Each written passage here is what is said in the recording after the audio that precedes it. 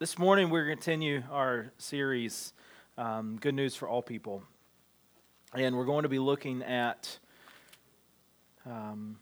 probably one of my favorite texts of the Advent season.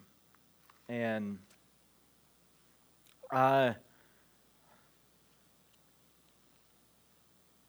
run into this issue kind of like every Christmas, right? Because when you're planning a Christmas series, there's a temptation to preach the same things over and over and over and over again.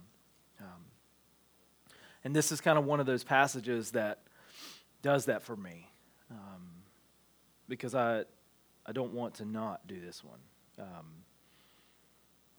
But the thing about good news, and I mentioned this earlier, that being the third week of Advent, the pink candle, it's the candle of joy.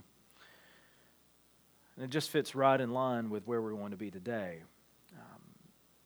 But typically, good news brings joy, right? I mean, it would be kind of odd if good news did not bring joy, if good news did not bring happiness. But good news brings happiness. And with good news is also this desire to share good news, to tell that good news. So think about it. We're, a week and a few days away from Christmas Day, and Christmas Day, kids, grandkids will open presents, and they will be so anxious to tell everyone what they got. I mean,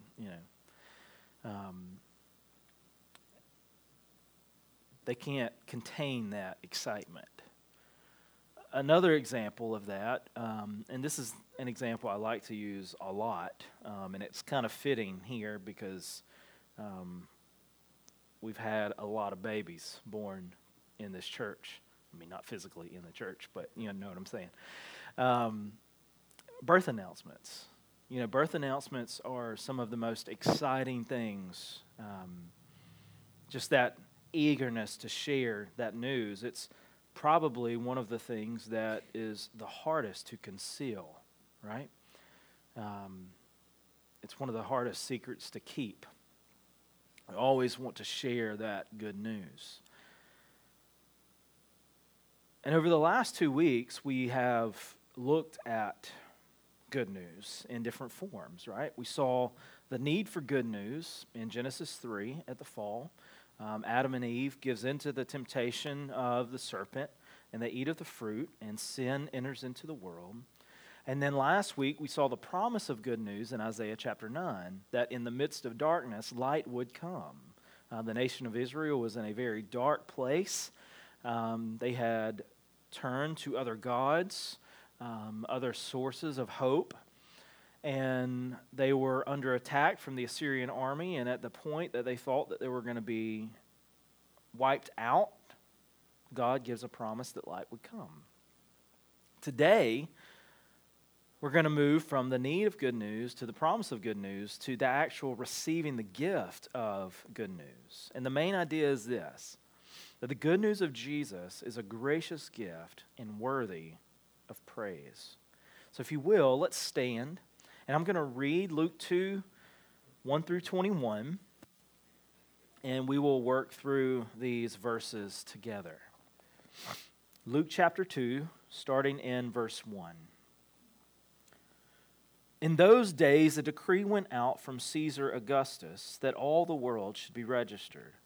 This was the first registration when Quirinius was governor of Syria. And all went to be registered, each to his own town. And Joseph also went up from Galilee, from the town of Nazareth to Judea, to the city of David, which is called Bethlehem, because he was of the house and lineage of David, to be registered with Mary, his betrothed, who was with child. And while they were there, the time came for her to give birth. And she gave birth to her firstborn son, and wrapped him in swaddling cloths, and laid him in a manger, because there was no place for them in the inn. And in the same region there were shepherds out in the field, keeping watch over their flock by night. And an angel of the Lord appeared to them, and the glory of the Lord shone around them. And they were filled with great fear. And the angel said to them, "Fear not, for behold, I bring you good news of great joy that will be for all the people. For unto you is born this day in the city of David a Savior who is Christ the Lord. And this will be a sign for you.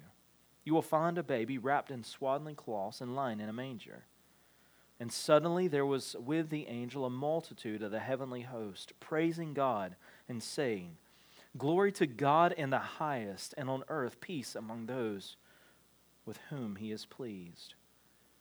When the angels went away from them into heaven, the shepherds said to one another, "Let us go over to Bethlehem and see this thing that has happened, which the Lord has made known to us." And they went with haste and found Mary and Joseph and the baby lying in a manger. And when they saw it, they made known the saying that had been told to them concerning this child. And all who heard it wondered at what the shepherds told them. But Mary treasured up all these things, pondering them in her heart. And the shepherds returned, glorifying and praising God for all that they had heard and seen, as it had been told them. And at the end of 8 days, when he was circumcised, he was called Jesus, the name given by the angel before he was conceived in the womb. Let's pray. Our Father, we ask that you would just be with us this morning as we study your word together. Father, as we read this so familiar passage, just let us not take for granted the message of good news, the message of hope.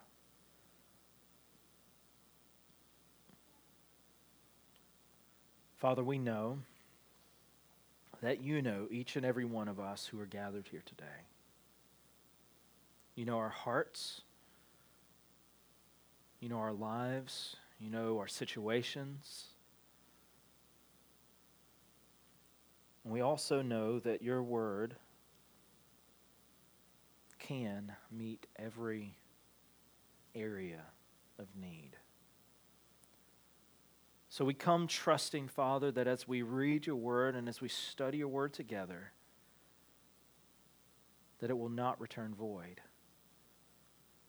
that it will move into the deepest parts of our souls, that our lives will be forever changed.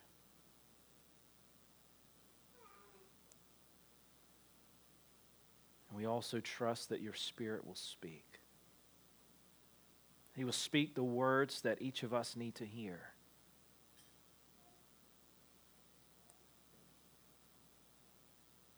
That we will become more and more like Jesus. And we also know, Father, that there may be some here who have never trusted in this good news, that Jesus and Jesus alone saves. So our prayer, our hope is that they would come to trust you this morning. We know that in this culture of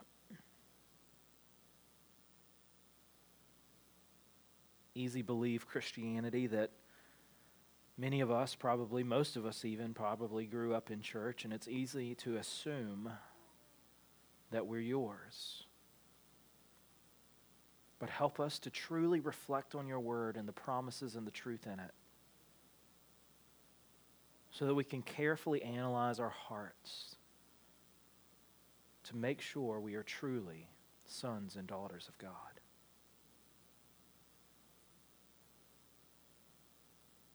May your word speak deeply to us this morning, and may our lives reflect the glories of who you are. In Jesus' most glorious name we pray. Amen. You can be seated. As we begin to dig into Luke chapter 2, the very first point that we come to is that good news is born. Verses 1 and 2 again, "In those days a decree went out from Caesar Augustus that all the world should be registered. This was the first registration when Quirinius was governor of Syria." The first thing we need to understand is something that we're not unfamiliar with, or at least unfamiliar with hearing here, that God truly is sovereign over all things. In this case, the government, Caesar Augustus, issues this decree that all the world, and that is the known world to them, should be registered. that they should take, excuse me, a census of their people. Now, even in Caesar Augustus making this decree and the government issuing this decree, it was all part of God's plan. All of the things that happen work together according to God's great plan. We also know that in many cases, God uses ungodly people to accomplish His purposes. In this case, He used Caesar Augustus. Now, according to history, Caesar Augustus was actually a pretty good emperor. He treated people very well. He was very good in contrast to Herod the Great. Herod the Great was a very wicked man. But we also know this, that even though Caesar Augustus was a good man, he was not a godly man. He was not a believer in the Jewish God. But he was good, and God used him to accomplish His purposes. We also know in other times in Scripture and throughout history that God uses ungodly and wicked people to accomplish His purposes. God used Nebuchadnezzar. God used Pontius Pilate. People who were not godly, but they were used to fulfill the plans and purposes of God. Recently, I had a discussion with someone about this, and he was just anxious about things that were happening within the Southern Baptist Convention, and I simply told him, listen, it never was perfect, it never will be perfect, and there have been men who were not probably the best to be leading that have led, and here we are, the largest denomination in the world doing absolutely tremendous things. Is it perfect? No. Will it be perfect? No. But remember that God uses those who sometimes are unqualified and very little qualified to accomplish His purposes. And that's not just in our convention, that is in everything throughout the world and throughout history. That God uses other means to accomplish His purposes. So it's important for us then to remember that even in the times of doubt and uncertainty, that God is truly working all things for good. We see that promise in Romans chapter 8. And he goes on in verse 3 and 4, and he says, "And then all went to be registered, each to his own town. And Joseph also went up from Galilee, from the town of Nazareth to Judea, to the city of David, which is called Bethlehem, because he was of the house and lineage of David." Now, Joseph, you see, is living in Nazareth, in Galilee of Nazareth, right? But his lineage was from Bethlehem. See, Joseph was from the line of David, right? So this all is working into prophecy that had been long foretold that a Savior, the Messiah, would come through the line of David. Joseph, being of the lineage of David, has to go to Bethlehem for the census, because the census was not in the town you were living in, but the town where you come from, your lineage comes from.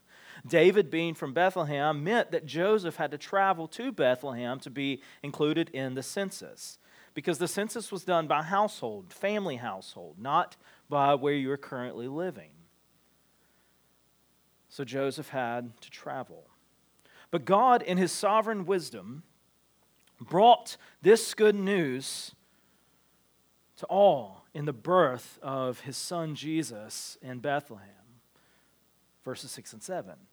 "And while they were there, the time came for her to give birth. And she gave birth to her firstborn son and wrapped him in swaddling cloths and laid him in a manger, because there was no place for them in the inn." Now, Caesar Augustus calls for the census. Joseph, being obedient to that, goes quite a distance, potentially in not very nice weather, carrying his very pregnant, betrothed Mary, probably walking and on the back of a donkey, to be registered according to the law.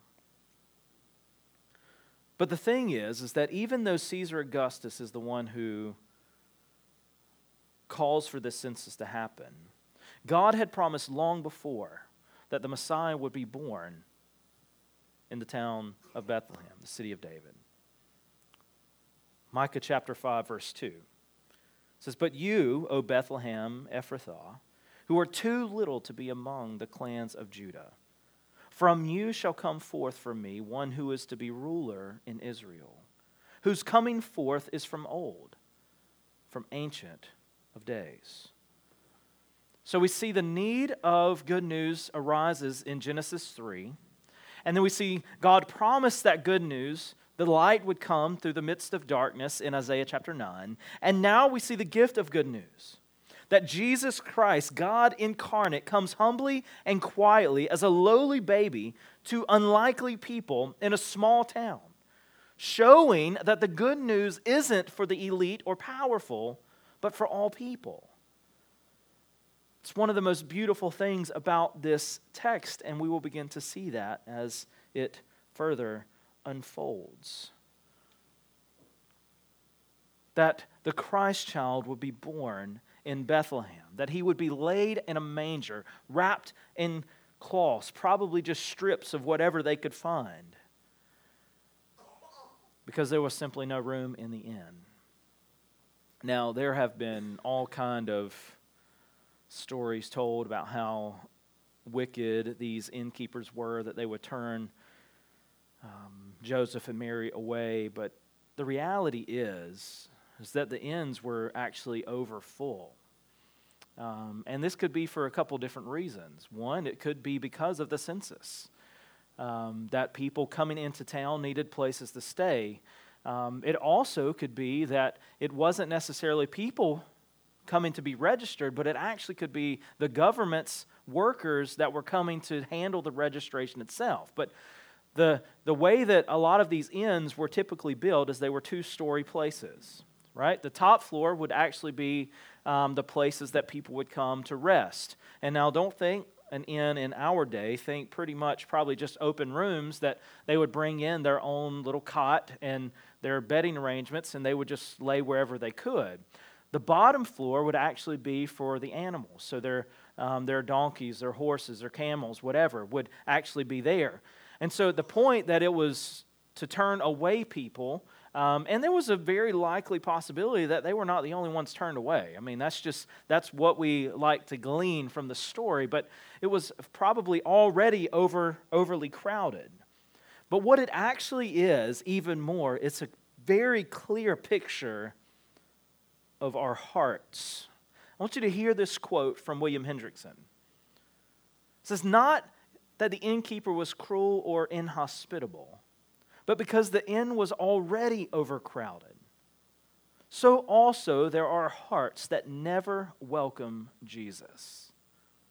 And this is not because they definitely hate him, but simply because their hearts are already so overcrowded with thoughts of riches, honor, prestige, pleasure, business affairs, etc., that they have no room for Jesus, no time to reflect on his will, and no desire to go out of their way to do his pleasure." So think about that. Where are our hearts? Do you have room for Jesus? Or is your life just simply too full of other things? Too many pursuits, too many goals that Christ has no time.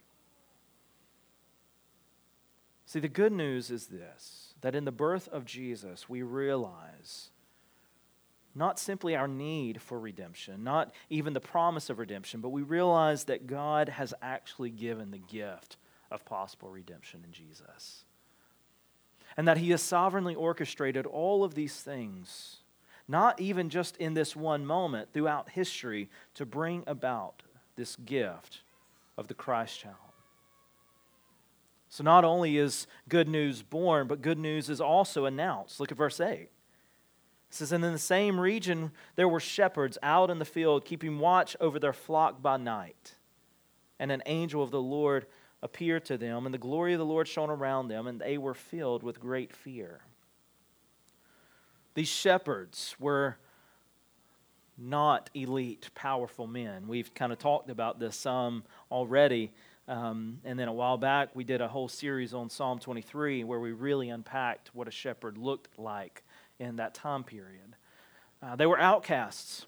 They spent all of their time with their flock. They were considered ceremonially unclean because they didn't have time to follow all of the Jewish laws, the 600 plus laws that were commanded for people to live by, because their lives were dedicated fully to their flock. And often, because of their status as shepherds, probably not the most clean people. They were not the most well-respected people. They were not highly looked upon. They were actually not even considered strong testimonies in court because their lives were fully dedicated to their flock. They're not going to abandon their flock just to keep silly laws, right? And kind of in the way that most of them went about their business. And yet it's these people whom God chose to announce the birth of His Son to. And honestly, this is just proving once again that the gospel would not be for just a handful of elite. That the gospel would be for all people, of all nationalities, of all races, of all social status. And in the stillness and the quiet of that night, an angel appears to these shepherds, kind of out of nowhere. And the light of God's glory began to shine and fill the air, displaying His power and majesty to these men. You can imagine then the fear. If you were out in a wide open field, probably very dark, in the middle of the night, probably somewhat groggy, and then all of a sudden this angelic being shows up beside you, and everything lights up, I would imagine there would be a little fear for us as well. But listen to the angel's message. Verse 10. And the angel said to them, "Fear not, for behold, I bring you good news of great joy that will be for all the people. For unto you is born this day in the city of David a Savior, who is Christ the Lord. And this will be a sign for you. You will find a baby wrapped in swaddling cloths and lying in a manger." See, the message of the angels was good news of great joy. There was no reason to fear. They weren't getting bad news, they were getting good news. What is the good news? The good news is the gospel. That the long-awaited arrival of the Messiah, who would bring salvation to God's people, was here. For thousands of years, they had longed for this moment. And even though these individuals probably were not devout religious men, they would have known the promise. They would have known the hope that was to come. They would have at least known the stories. And here they were, these lowly outcasts of society, and they were hearing the good news that light has come, that joy has truly dawned. And this good news brings great joy because of the realization that God had delivered on His promise of coming redemption. Again, in Genesis 3, Adam and Eve fall to the serpent's divisive plan. They eat of the fruit. Sin enters the world, and God promises a curse in verse 15. And in verse 21, promising that hope would come, that even though the heel would be bruised, the head of the serpent would eventually be crushed. And we see the sacrifice that God makes on behalf of the people in verse 21 of Genesis 3, where He sacrifices some form of animal in order to cover the sin and shame of those people. And then Isaiah chapter 9, where this darkness was clouding the people of Israel as they had turned their backs on God. They had turned to other things, to other means of hope and of sources for salvation. But then when they actually needed rescue, those other things failed. And so God makes a promise that light would come, that a son would be born, that hope would be given. And here, these angels here, "Fear not, for behold, I bring you good news of great joy that will be for all the people."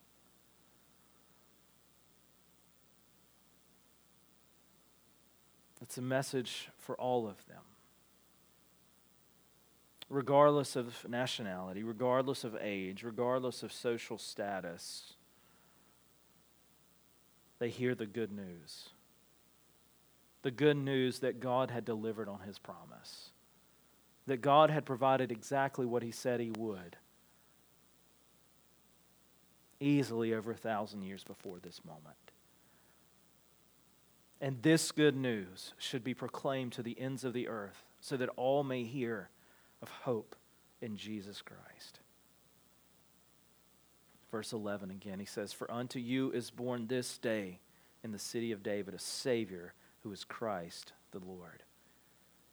This is the announcement that the Christ child has come. And He would be a Savior who is Christ the Lord. The one who would bring salvation to God's people. Now notice that there's 3 names given here. The first, Savior. This is only a term that's mentioned twice in the Gospels. And the interesting thing here is that it was the emperor, Caesar Augustus, who declared that the decree should happen. Most emperors, Roman emperors, would declare themselves as Savior because they were the rulers of all things. That they would be the ones to care for their people, that they would be the ones to provide. But in this case, it's Jesus and Jesus alone that is Savior. And not only is He Savior, but He's Christ, which means He's Messiah. He is the one who has come to redeem God's people. And He's Lord. This is the covenant God of the Old Testament. Again, proving that Jesus is not just simply an additional person, but He's the God-man. Very God of very God. True God of true God. And it says, "And you will find Him wrapped in swaddling cloths and lying in a manger." A humble birth. Born in a stable. Laid in a feeding trough. Manger. Quite possibly foreshadowing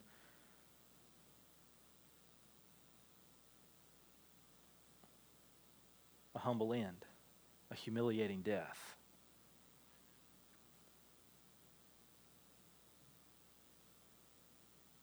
But good news is born, and good news is announced. But good news is also to be praised. Look at verses 13 and 14 with me.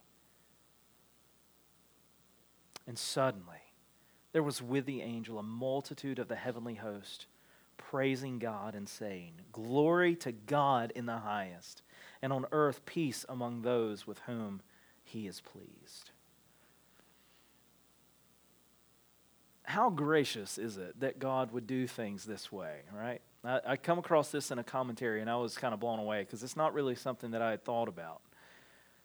God doesn't send the multitude of angels originally. He sends one, and that cast great fear. And then He begins to calm their nerves with this message of good news that God was simply delivering on His promise foretold long ago. And as they begin to rejoice in that great news, all of a sudden, God sends a multitude, a heavenly host of angels, thousands. You know, these are military terms, this host. How amazing that God would announce peace on earth by sending an army. An army to declare glory to God in the highest, not to the emperor, not to the king. Glory to God in the highest. He is the one that would bring peace. He is the one that would bring hope. And this host of angels has been in God's presence. They have seen God at work. They knew the plans of God, at least to a degree. We know that angels long to be as the people of God. And here, in this moment, they have seen now the culmination of God's plan unfolding. They know His worth. They know His purposes. And they're rejoicing at His coming. Think about that. These beings who have been in God's presence for however long see God bringing His plans about. You know, we have very much of this same news, right? We have the Word of God telling us exactly the plans of God to a degree. We have the Word of God declaring the good news of God.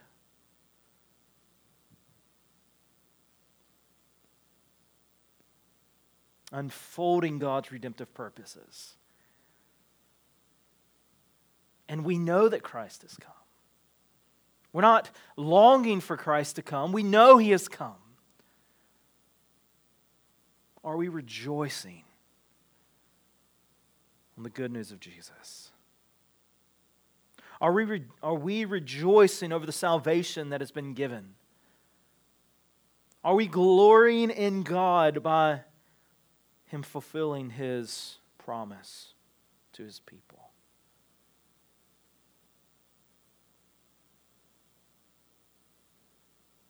Verse 15 says, when the angels went away from them into heaven, the shepherds said to one another, let us go over to Bethlehem and see this thing that has happened, which the Lord has made known to us.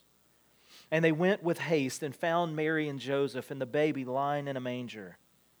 And when they saw it, they made known the saying that had been told to them concerning this child. And all who heard it wondered at what the shepherds told them. So following this encounter with these angels, this host of angels, notice what the shepherds do. They immediately go. They begin their journey to find this Jesus. Now there's a lot of weight here, because more than likely they would not have taken their entire flock thousands of miles. So they were making arrangements with other shepherds to keep their sheep, to watch their sheep, because they had stuff to do. They had a purpose to fulfill. But think about it, right? They have heard this message of good news. And they've been told to go see, go find. They could have chosen not to go. But they went. Much the same, we have heard the good news. What will we do with it? Try to put yourself in their shoes.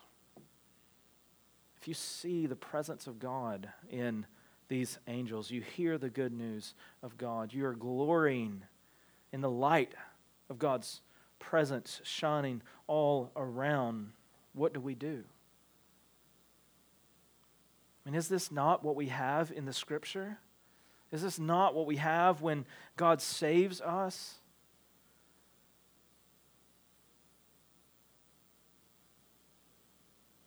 The wonder and the amazement of the good news gave them this desire to go and to proclaim it.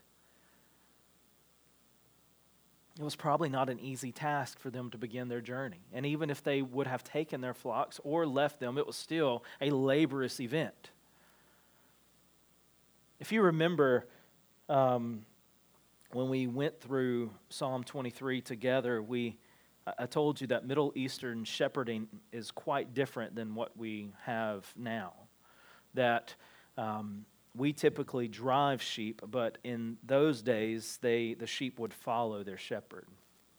But then during the evenings, they would have these sheepfolds, these pens, where the flocks would come in, and there would be someone guarding that gate. And that in the morning, the shepherds, because typically there would be multiple flocks in this sheepfold, and in the morning, the shepherds would go out and they would spread apart and they would begin to call their sheep, and the person guarding the sheep gate would open the door, and those sheep would begin to come out, and they would go directly to their individual shepherds. They knew the voice of their shepherds. They trusted the voice of their shepherds, and that's where they went. I guess probably a week or so ago, I saw a video that someone had posted, and it was actually kind of a proof of this, where they had all these sheep grazing on the side of this hill, and they brought people up, and they told them exactly how to call them. They tried to call them. The sheep never even acknowledged a sound. And then the actual shepherd gets up, and he makes a call, and they begin to make their noises, and they began to look up, and all of a sudden, they begin to run towards their shepherd. So it would not have been an easy task to just put them with another shepherd. But even if they would have taken them with them, they're carrying an entire flock a great distance to see the good news that had been given to them. But the point is the wonder and the amazement of everything they saw and heard drove them, it propelled them to go and to proclaim this good news to others.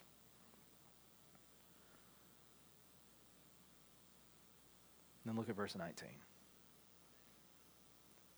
But Mary treasured up all these things in her heart, pondering them in her heart.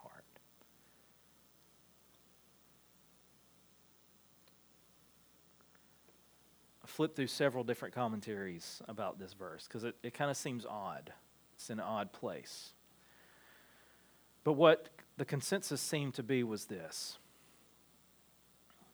that upon their arrival, they apparently told Mary what they had heard.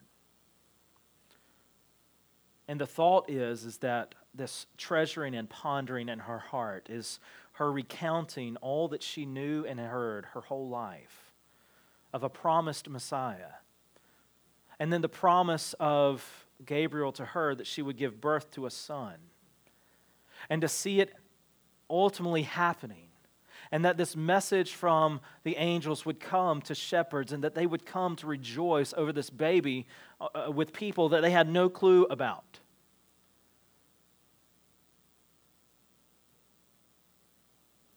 And she's treasuring and she's pondering them, and she's rejoicing in God's faithfulness. And in verse 20, we see something else quite amazing. And the shepherds returned, glorifying and praising God for all they had heard and seen as it had been told to them. They had experienced something outrageous. In the middle of the field, keeping their flock, middle of the night, an angel appears in their presence. The glory of God shines around them. They hear this declaration of good news. And then in the moment that they hear that, a host, thousands of angels appear. And they're praising God and they're giving glory to God. And so then they make this journey to Bethlehem to see what God had done. And then it says, immediately they returned, glorifying and praising God for all they had heard and all they had seen. They at least had enough faith to hear the message of the angels to go. This is something big. Angels just don't show up, especially not to us. We're not the ones that hear the good news. But here we have this message that has been delivered, and we're going to go see what this is all about. We've heard the stories, we've heard the tales, and we're the ones hearing about it. Of course we have to go see. And then they get there and they see something quite unusual. A baby wrapped in cloths and lying in a feeding trough.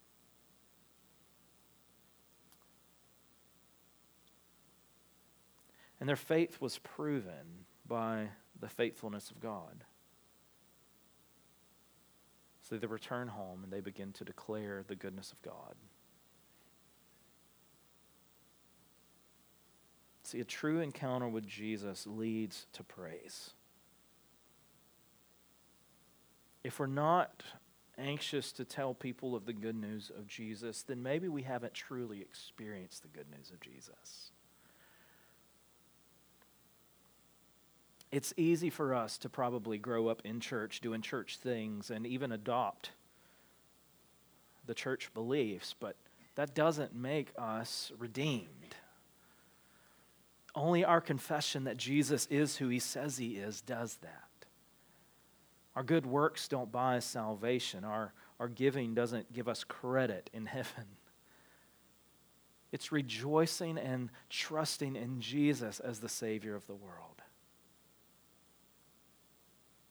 And that kind of encounter with understanding who I am and God redeemed me.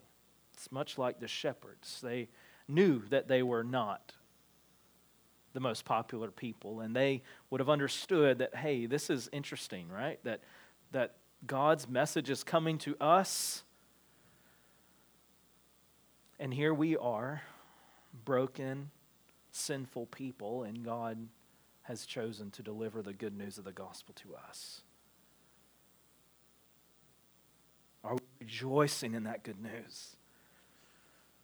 Are we understanding that it's this, that God had every right to not deliver the good news to us?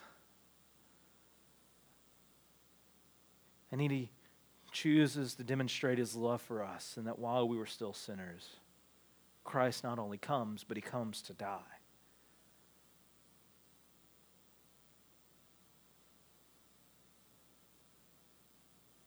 And then we land on verse 21.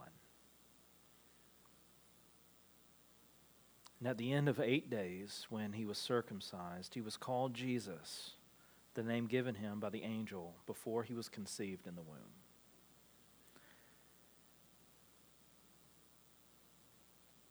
Again, this another one of those verses that almost seems out of place, and it almost seems odd or insignificant. But think about this, okay? He was circumcised on the 8th day to fulfill both the law and prophecy that was made long ago.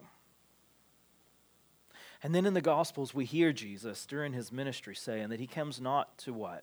He come not to abolish the law, but to fulfill the law. He come to bring hope. He come to bring redemption, to set the captives free. He came to do what no one else could do. See, Adam failed in obedience, and he received the curse. So Jesus comes to bear that curse in our place and to remove the sin of his people. You see the beautiful imagery there. That Jesus, often declared as the second and better Adam, comes to do what the first failed to do.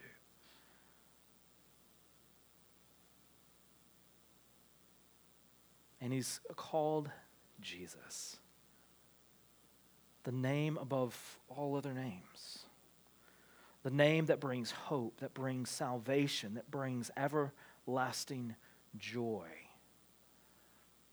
Jesus comes. I'm going to read you verse 3 of Joy to the World. Jesus comes, and no more let sins and sorrow grow, nor thorns infest the ground. He comes to make his blessings flow far as the curse is found. The curse that was brought on because of Adam's failure is made right by the faithfulness and the goodness of Jesus. Let's pray. Our Father, what amazing grace.